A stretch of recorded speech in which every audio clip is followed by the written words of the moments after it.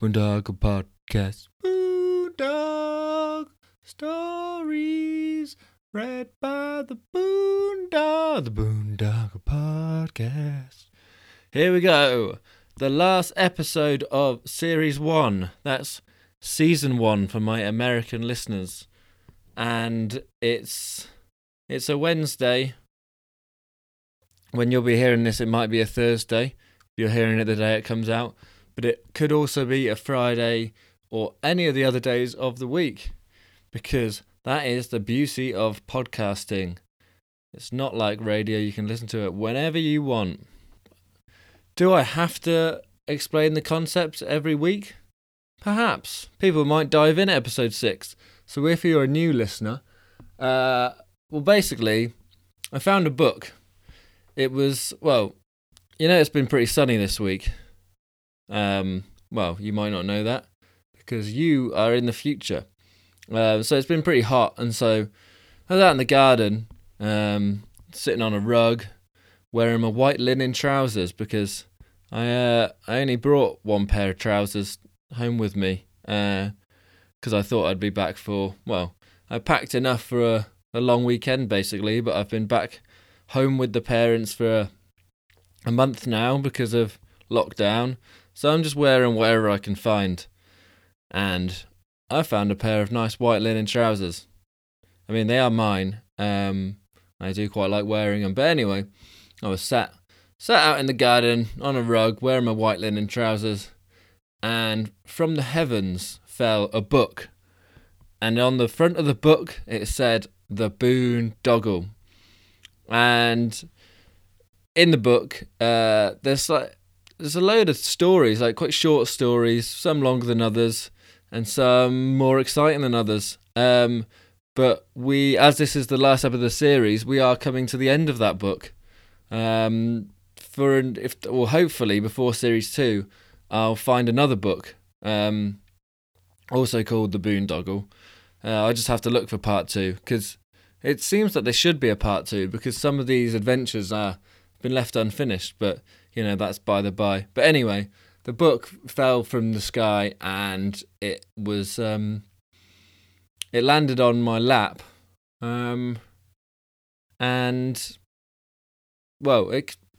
it could have come from a passing helicopter, could have thrown it out their window, or a bird might have picked it up from far away and then it found it was too heavy by the time it got over my garden, and then it landed on me. But you never know. So anyway, I've been very fortunate to come into the hands of this book, and I haven't come into the hand of this book. This book has come into my hands, and I've been very fortunate because it's given me hours of podcast delight, and you too. And as I have seen myself as a conduit for these stories, and the stories are called The Boondoggle, I have christened myself the Boondog. All right, so this is the Boondoggle stories read by the Boondog. Do I have any news? Lockdown analysis. I guess we're on week 5 now, and when you look at it the long term, it can seem pretty daunting, because people say, we might not be going to pubs until next year. It has become bit daunting thinking about. I've been listening to a lot of mixes, and I just think, missing the club and the pub. But I guess that's a sacrifice we've got to make. Some are making bigger sacrifices than others, but I am sacrificing life in the pub and the club. We all do our bit. I guess we should crack on with the first story this week. So, since it's the series finale, and we've heard from Angus, Iron-Deficiency Man, every week now. And so since it's a season finale, I think the whoever wrote the Boondoggle has written an extra long story this week. So I'll split it in 2, because Although we do love Iron-Deficiency Man, you need to split it up sometimes. So we'll only have 2 stories this week, but one is extra long, so it'll be the first half of Iron-Deficiency Man, and then another one, which I will reveal later. And then we'll conclude with the finale of Iron-Deficiency Man and see where he ends up in his life. So, here we go.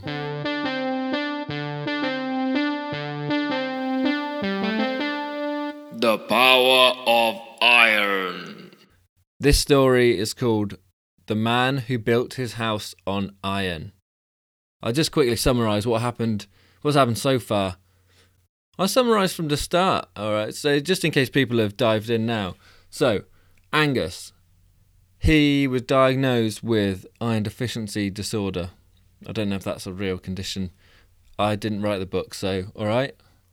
So he was diagnosed with being iron deficient, and so he got some pills for iron deficiency, but he took a few too many and realised the wonders they can do for his quickness of thought, his energy levels, and his libido. But it turned him into a bit of an arsehole, and he tried to start solving crime, and then realised that wasn't giving him the excitement he wanted. So his girlfriend Jessica kicked him out of the house because he was just being nothing but trouble. And then he ended up getting a job at the iron factory. And then what happened? Well, he met a guy called Old Wrinkles, who lives in the basement of the iron factory, on the factory floor where he would work. And so because Jessica had kicked him out of the house, he started living with Old Wrinkles. And then Angus, well, what's happened now is Angus has he's had it out with Mr. Higginbottom, and he may have got himself a job at the iron factory at the top level. Just that's where we are. And so this story is called The Man Who Built His House on Iron.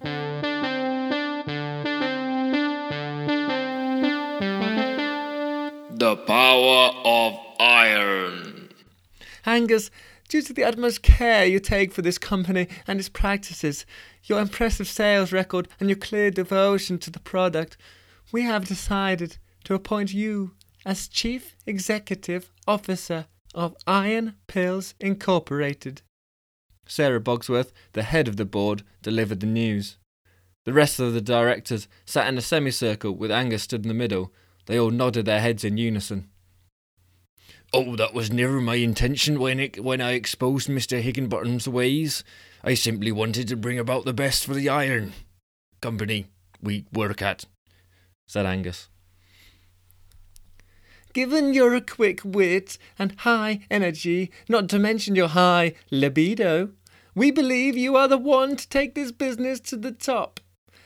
Now, where do we send the official documentation to? Address? Just put here. Iron Pills Inc. My heart is here, and therefore it is my home. Angus, we can't do that. We need a real address. So he gave them Jessica's address and thought nothing more of it. That evening, he returned to the factory floor to collect his things. It was cold and grotty, and it certainly wasn't the place a big-shot CEO would sleep. He had an office now with a carpet and everything. Far more comfier to sleep on. Hearing him enter, Old Wrinkles crawled out from his messy little corner. Congratulations on your new position, Angus. You have learned well the power of iron. Angus gathered together his bags and cardboard box. I am the power of iron, Old Wrinkles. I had nothing to learn. You seem to be forgetting where you came from. What I taught you. Every step of the way, I have helped you achieve greatness. Old Wrinkles, you're a whiny little prick, and I'll have nothing more to do with you. You need me, or you will become a slave to the iron. You filthy little bastard. You shriveled ball bag. You greasy, greasy man. You could never mix with the people at the top. You stay in your corner where you belong. You're lucky I don't tell management about your squatting situation down here. How else am I supposed to go to the toilet? Angus stared at him with disgust. I will not beg you for a promotion. I have been alive far too long to stoop to that level. Soon enough, you will learn. Oh, piss off. I'll tell you what kind of iron you need. An iron on your face. He marched out of the factory floor and left his old life behind. As usual with Angus, he settled into his new role very quickly. He sat in his big leather chair in front of his giant computer screen and looked at spreadsheets and emails most of the day. After each reply, he would grin to himself, knowing the impact his emails could have on the iron industry. One of his new initiatives was to have a pot of 60 iron pills sent to his office every lunchtime. A businessman must know his business, was his excuse. Obviously, he just wanted to get his 4 iron pills a day to stay on top of his game. But with old Wrinkles out of the picture, his willpower began to slip, and soon enough, he was scoffing a pot a day. Old Wrinkles hadn't seen a mirror in a while, so he was struck by Angus's comments. He knew he wasn't David Hasselhoff, but he didn't think he was that bad. He stared at a metal pole to catch a glimpse of his reflection. It was rusty and battered, and the pole wasn't in great shape either. Not long after Angus left, a new member joined the team. The rotation of staff at the factory was swift, so old Rinks didn't tend to notice everyone. But this one was different. For starters, she was a woman. I don't know if you've heard about factory floors in iron production plants, but they are very male-orientated workplaces, and not enough is being done to correct this. Anyway, what was more noticeable was that she was making inquiries about Angus. "Oh, I hear there's been a promotion recently. That'd be nice, wouldn't it?" he heard her say. "Do you know what the guy that got that promotion was like? Do you think I could get to see him?" Nobody replied to her, though. They just put the regulation 60 pills in the pot and carried on about their business. Old Wrinkles shuffled over and made himself known. "I heard your inquiries, and I noticed a glint in your eye. A glint of hope. Oh, you know Angus?" "I once knew him. But he is not the man I once knew now, I know." "Aye, and I did too." "You must be Jessica." "And you must be Old Wrinkles." "How did you know my name?" "Oh, I didn't. I was just describing you." "Ah, I see." "We were once madly in love. But this iron, it's given us nought but grief. He's not beyond saving. He's truly not. He just needs patience." A lackey in a shirt and tie poked his head round the door and called out, "Pot of pills for the boss." The workers fumbled for their nearest pot and tried to deliver it to the hand of the lackey. They knew not to delay, for the boss had been known to fire people on a whim. "Jessica, I'm glad you have come to me. Many a man wouldn't have helped Angus after the way he has treated me. Many a man would have reported him to the authorities and had him locked up. Many a man would have..." "Hold on, I've got a plan." "I too have a plan. That pot is his iron supply. If we change that, he'll grow weak and we can bring him back to normal. Limiting his supply is beyond us now. He must go. Cold turkey." "What was your plan?" "Oh, it doesn't matter. Let's do yours." "Very well. We must swap the iron. Since I haven't left this place for 30 years, I have no other pills to swap with." "Oh, no bother. I have the pill." "What pill is that?" "Oh, the pill." "You're going to have to be more specific." "The pill, for if you don't want to have kids." "Ah, the baby blocker. Funny little things. Are you not in need of them yourself?" "Oh no, I haven't seen a stiffy since Angus pissed off, and I get awful mood swings when I'm on him. Could do without him if I'm honest." "Very well, 60 of them and we'll have a pot ready for the man upstairs." Wow, well, I'm going to leave it and on a cliffhanger there. Give us a break to let that one sink in. Because, old Wrinkles and Jessica have teamed up. I mean, we knew they would, didn't we? They've both got, well, now, old Wrinkles, they thought they were great mates. Old Wrinkles did a lot for Angus. He helped him achieve greatness, to be honest. He's almost like the Jesse Pinkman of the Breaking Bad story, is he?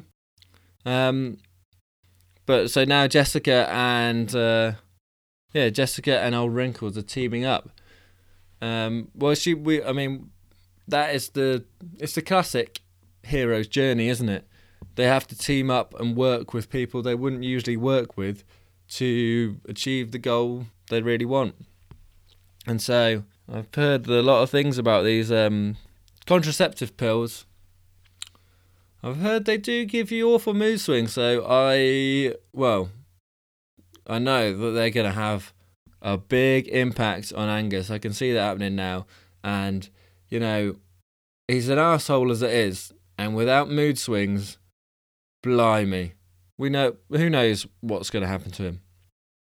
So I guess it's too early to assess a moral. Actually, it's not too early to assess a moral of the story. Let's give it a go. The moral of the story so far is you talk to everyone around you. Because they might have the things. Talk to everyone around you because they might have the things you want to help yourself, and listen to the conversations that everyone else is having because they might be talking about something that you could help with. So talk and listen. Two great pieces of advice. Thank you, whoever wrote the Boondoggle. We're not worthy of your stories. If anyone's, on a side note, if anyone from the big podcast conglomerates, you know, your Acasts, your Global Radios, Stitcher, you know, if any of them are listening, just contact me on the Boondog on Instagram. I'll set up the other socials in the time being, but you know, if you've got a big money deal for me, then I'm all ears. Anyway, back to the podcast. Let us proceed with story 2. Oh, and we're back with our Wild West friends, Dorothy Crocker and Randall Mulligan. And this story is called The Last Dance. Here we go now. The Wild West. Giddy up. The Wild Wild West and a nice place to be. Forced into a family. Randall, Clark, and Dorothy tied together by equine matrimony. Oh, yeah. Previously in the Wild West. As I said before, it's your classic odd couple story. Dorothy, the wacky one, you know, she just wants fun. She wants laughter. She's got a screw loose, all right? We don't know what's happened to make her this way, but she's pretty crazy and she's an outlaw. And she has been paired up with Randall Mulligan, despite neither of them wanting to be together. Randall Mulligan is an ex-sheriff, now outlaw. He's had a difficult childhood as well, but he's much more morose, much more grumpy, you could say, a serious man. But he's taken it upon himself to look after this kid called Clerk, who is being chased by Wily Harry Langdale because Clerk, he thinks Clerk has these powers to find gold, but really it's just a skin condition, I think. So yeah, they've been paired together, and then what happened last week? They stole some milk from a baby cow. No, they stole some milk from a mummy cow, and Randy wasn't too happy about when he found out how cows constantly have milk. So that's what happened so far. and let's continue in The Last Dance. Where are we even going? Said Dorothy. We're outlaws, Dorothy. We don't go anywhere. We survive. God damn it. They trotted along side by side, while their horses made flirty looks to one another. Oh boy, I know the life of an outlaw. We have adventures, get into scrapes and that kind of stuff. This life with you and the baby is just swiping his stinky bottom and stealing milk. You should have seen me before our two horses began this unfortunate affair. I was wild. The stories I could tell you. Not in front of clerk, please. This is the problem. I'm stuck with you two losers. I can't even see shit. Dorothy, this child has been forsaken. Give it the best chance of a respectable living, please. That's it. I'm leaving you and the baby. Maybe it's best you leave then. That's what I said. I'm leaving. You can keep the horse. Stop a little good-for-nothing animal anyway. Horse love is no more real than human love anyway. Randall looked to Clerk and whispered, So real. She jumped off her horse and began marching off, when in the distance she saw a coach pulled by two dark horses. That coach don't look a pretty sight. No, indeed it don't, she said to Randy. Dear God, this godless town. That's wily Harry Langdale. We got ahead. Dorothy jumped back on her horse and they galloped away towards the nearest town. In the distance they could hear the screams of Harry. I got you now, you baby thieves! They made it to the town of Dodge City, making some distance away from wily Harry Langdale. On the outskirts was the town hall. Milling about outside was a throng of people, surprisingly dressed like ragamuffins, unusual since their faces shone like porcelain. We carry on like this, and we'll be outrunning him forever. And what with our horses' vigorous humping of one another, I don't think they have the energy. And that mare's ball sure does look interesting. Seems like it's been taken over by outlaws, just like us. We're hard to do. I guess you're right. Let's hide him here. They tied their horses behind the town hall and immersed themselves in the crowd. Dorothy, Randall, and Clerk inserted within Randall's top. The crowd were talking awfully strange. Oh, I've had a lot of trouble in my life and all that kind of thing, said one. Ain't we all, fella? It's a God-forsaken life, said Randy, putting his arm on his shoulder. The man leaned into Randy and said, I love what you've done here. Very realistic. You sound like a real outlaw. I am an outlaw. Yes, of course. Me too. For God's sake, partner. Randy gave him a suspicious look and shuffled away to find Dorothy. Something strange going on in this barn dance. They look like us, but they sure as hell don't sound like us. Don't I know it? If I know these highfalutin kind of people, and I'll be damned if I don't, then I believe this is some sort of costume party. Randall looked down at his outfit, a tattered waistcoat, a scruffy open-neck shirt, and filthy trousers. This ain't no costume. Ain't no doubt about that. It's all we can afford. And together they said, 'Cause we're outlaws, baby. But that's the wealthy folk for you. Now let's mix and mingle like single Pringles. What's a Pringle? I have no idea. A man stood up on the steps to the town hall and called out to the crowd. He had painted on a big moustache with grease and wore a shirt with sleeves cut off at the elbows. Hi to everybody. My oh my, what a fine evening we have here. The moon is bright, angel delight, and there's some fine looking outfits I see out there. Don't think I haven't noticed you, Deirdre. Ain't you a rhinestone cowgirl?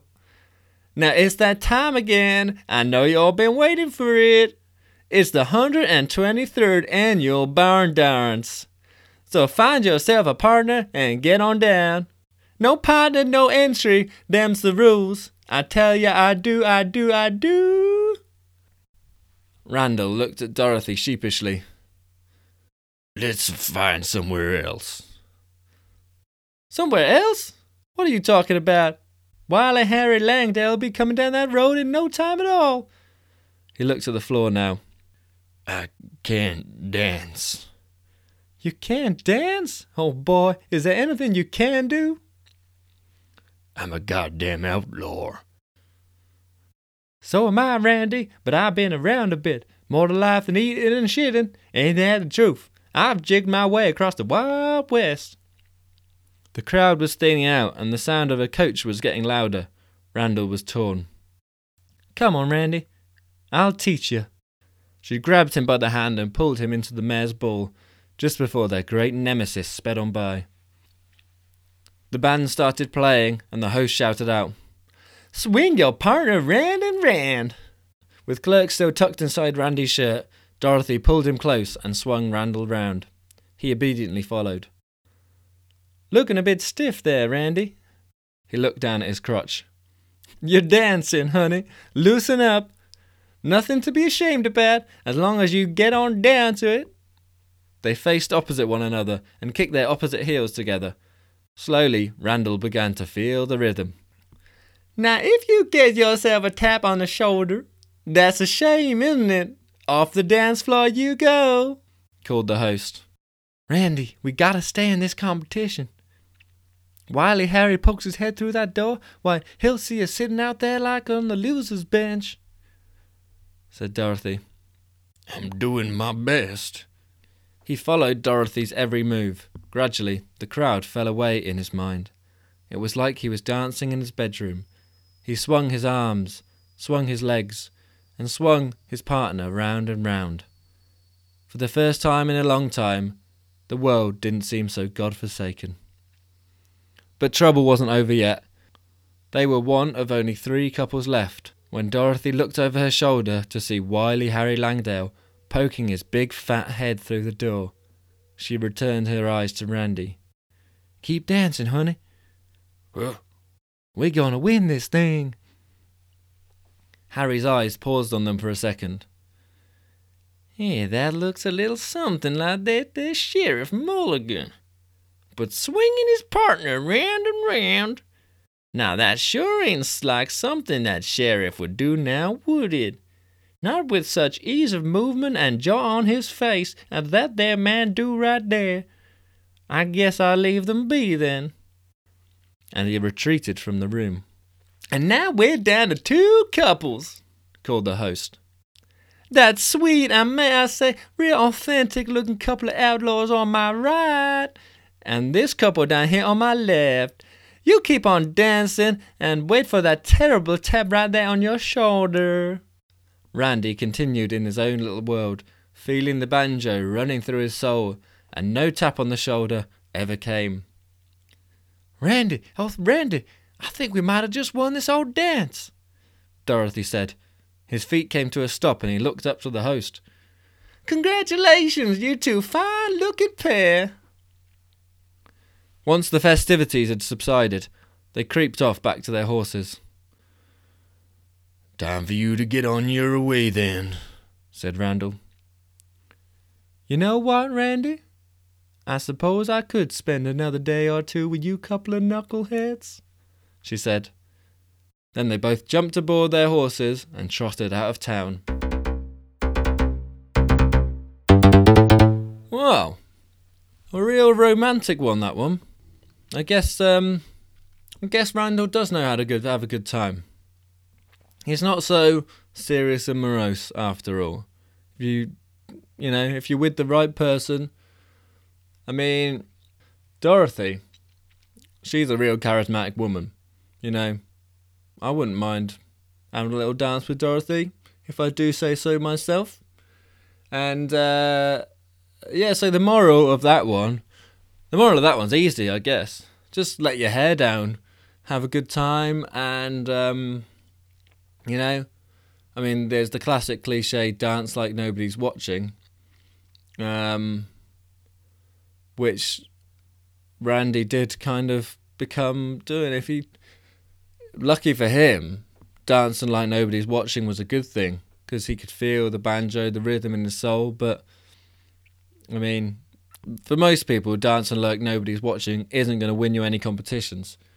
It's going to get you kicked out of the dance floor. But Randy's got a great teacher in Dorothy. She's just a fun-loving gal. And so the moral, if you dance really well, then you won't get caught by the bad guys. That's another moral. One for Aesop. Again, Acast, if you're listening, gives a deal.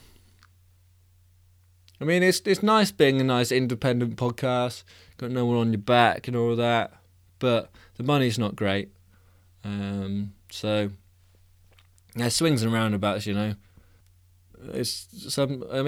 between season 1 and 2, I may have to make that decision as to whether I want to be run like a servant to the big dogs, or if I want to keep going things alone, keep my integrity, keep my independence. But for now, I don't have to make that decision, because as of yet, no major podcast company has approached me for a deal. But yeah, my ears are out. Also, if the Albert Hall want me to do a live show, ears are out for that. Shall we carry on with the third story of not the third story, the second half of Iron-Deficiency Man, the second half of The Man Who Built His House on Iron.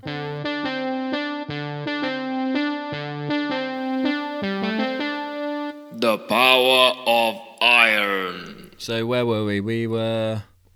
So Jessica had put 60 of her contraceptive pills in the pot that to give to Angus at his lunchtime check of the pills. So let's carry on. A day later, Sarah Bogsworth knocked at the door to Angus's office. There came no reply. Another knock. Nothing. She tentatively inched the door open and poked her head in. We've got a few questions about... Get out! Get out! Called Angus. He was sat at his desk with his face buried in a pile of pills. Excuse me, Angus. That is not how you should be speaking to the head of the board of directors. Bogsworth, you! These bloody pills don't work. They don't bloody work. I'm weak. I'm falling apart, and I can't control it. What are you talking about? Why are you taking the product? A businessman must know his business, Bogsworth. Did you not go to business school, or did you simply fart your way into my board of directors? The board will certainly be hearing about this behaviour. The board will certainly be hearing about this behaviour. Angus impersonated her. She slammed the door and stormed off. Angus burst into tears, dampening the stash of contraceptive pills in front of him. My thoughts are slowing. My energy is depleting. And my libido? That's long gone. What have I done? He gobbled a few more from the stash of pills in front of him and washed them down with a glass of water. Jessica lingered after work that night, hiding in old Wrinkle's messy little corner. They really need to improve the security in Iron Pills Inc. Once the lights were out, they carried out the rest of the plan. They'll only be lacking iron until tomorrow lunchtime. Oh no, this is Jessica who says that. He'll only be lacking iron until tomorrow lunchtime. I haven't got no more pills to give him. I see. Then you must move quick, Jessica. You not coming with me? Oh, those days are long gone. I'm simply a withered old scrotum now. I know. And she patted him on the head. Good luck then. Jessica creeped off out of the factory door and headed upstairs. She made her way past the admin floor and up to Angus's office at the top. Seriously, there was no security. It's surprising it hasn't been a victim of a proper heist, rather than this long-winded and very difficult intervention. She peeked her head through the window in the door. Angus still remained, whimpering in the pile of pills.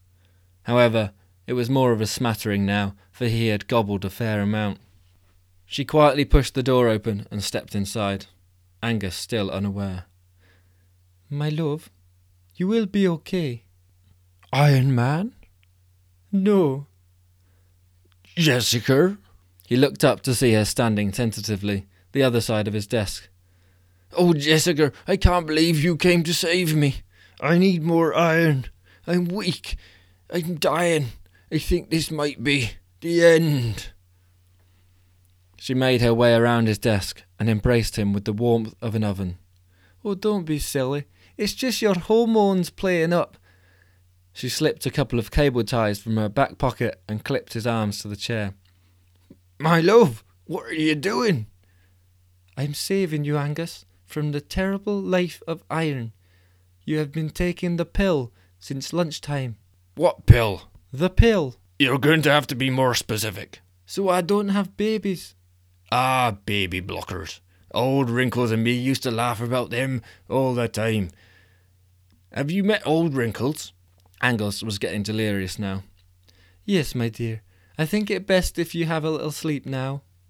With that, Angus's energy went completely, and he passed out in the chair.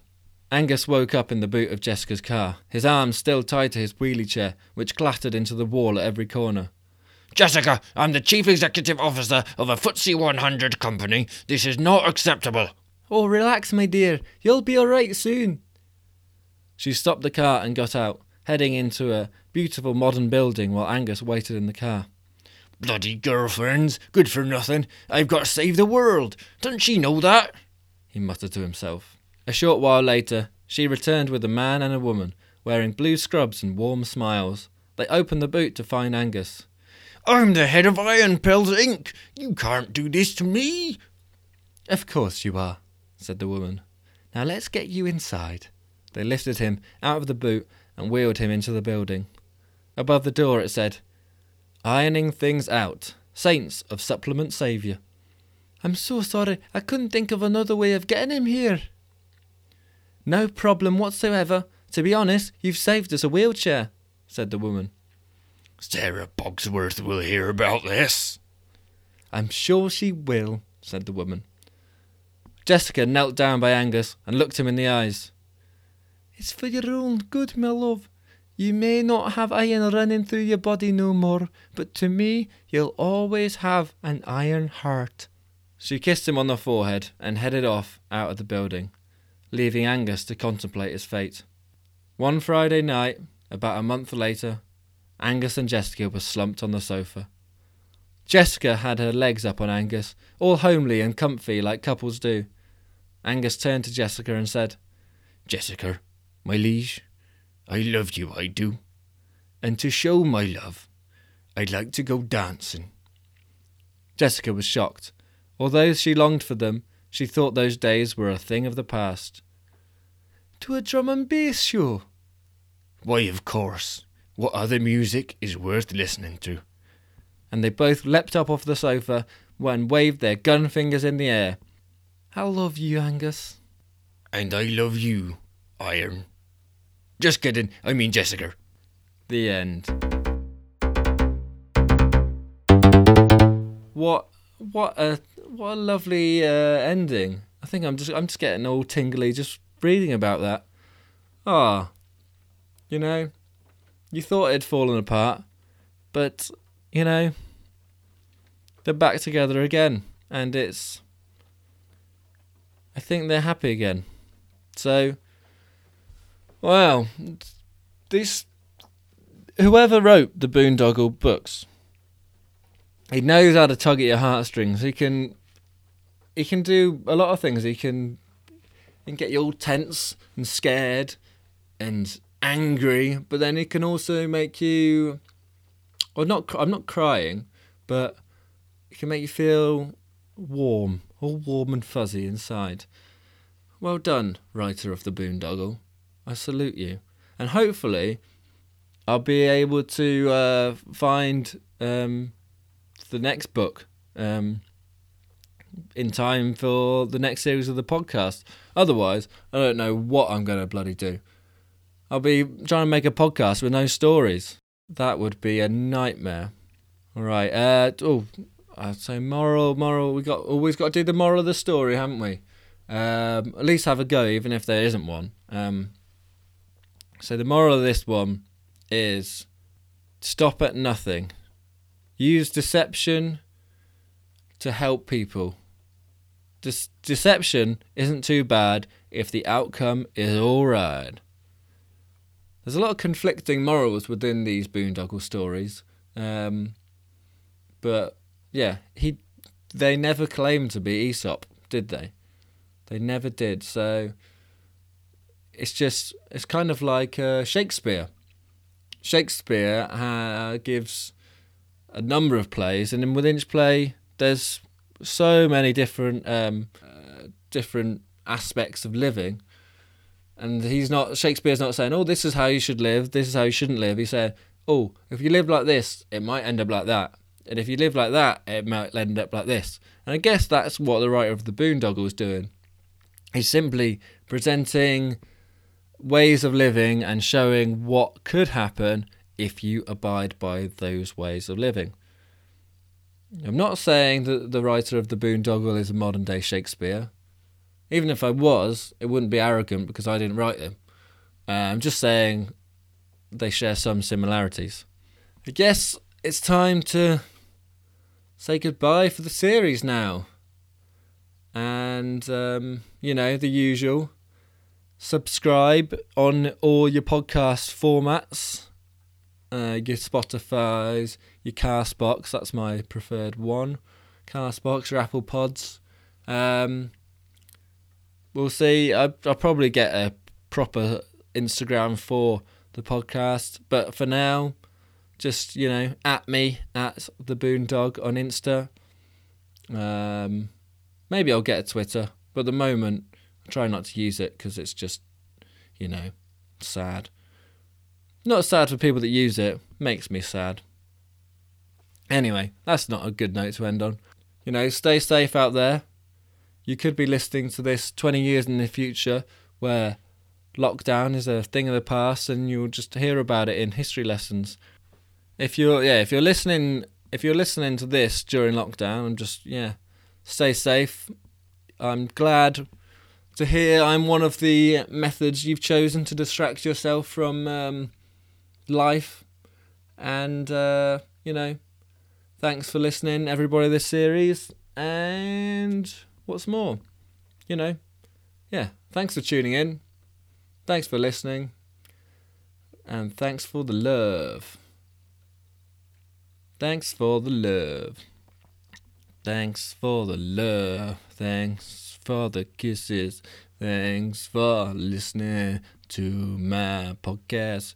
Thanks for everything. All your comments. Thank you to everybody who comments. What an outro. Alright, I have been the Boondog, and you have been listening.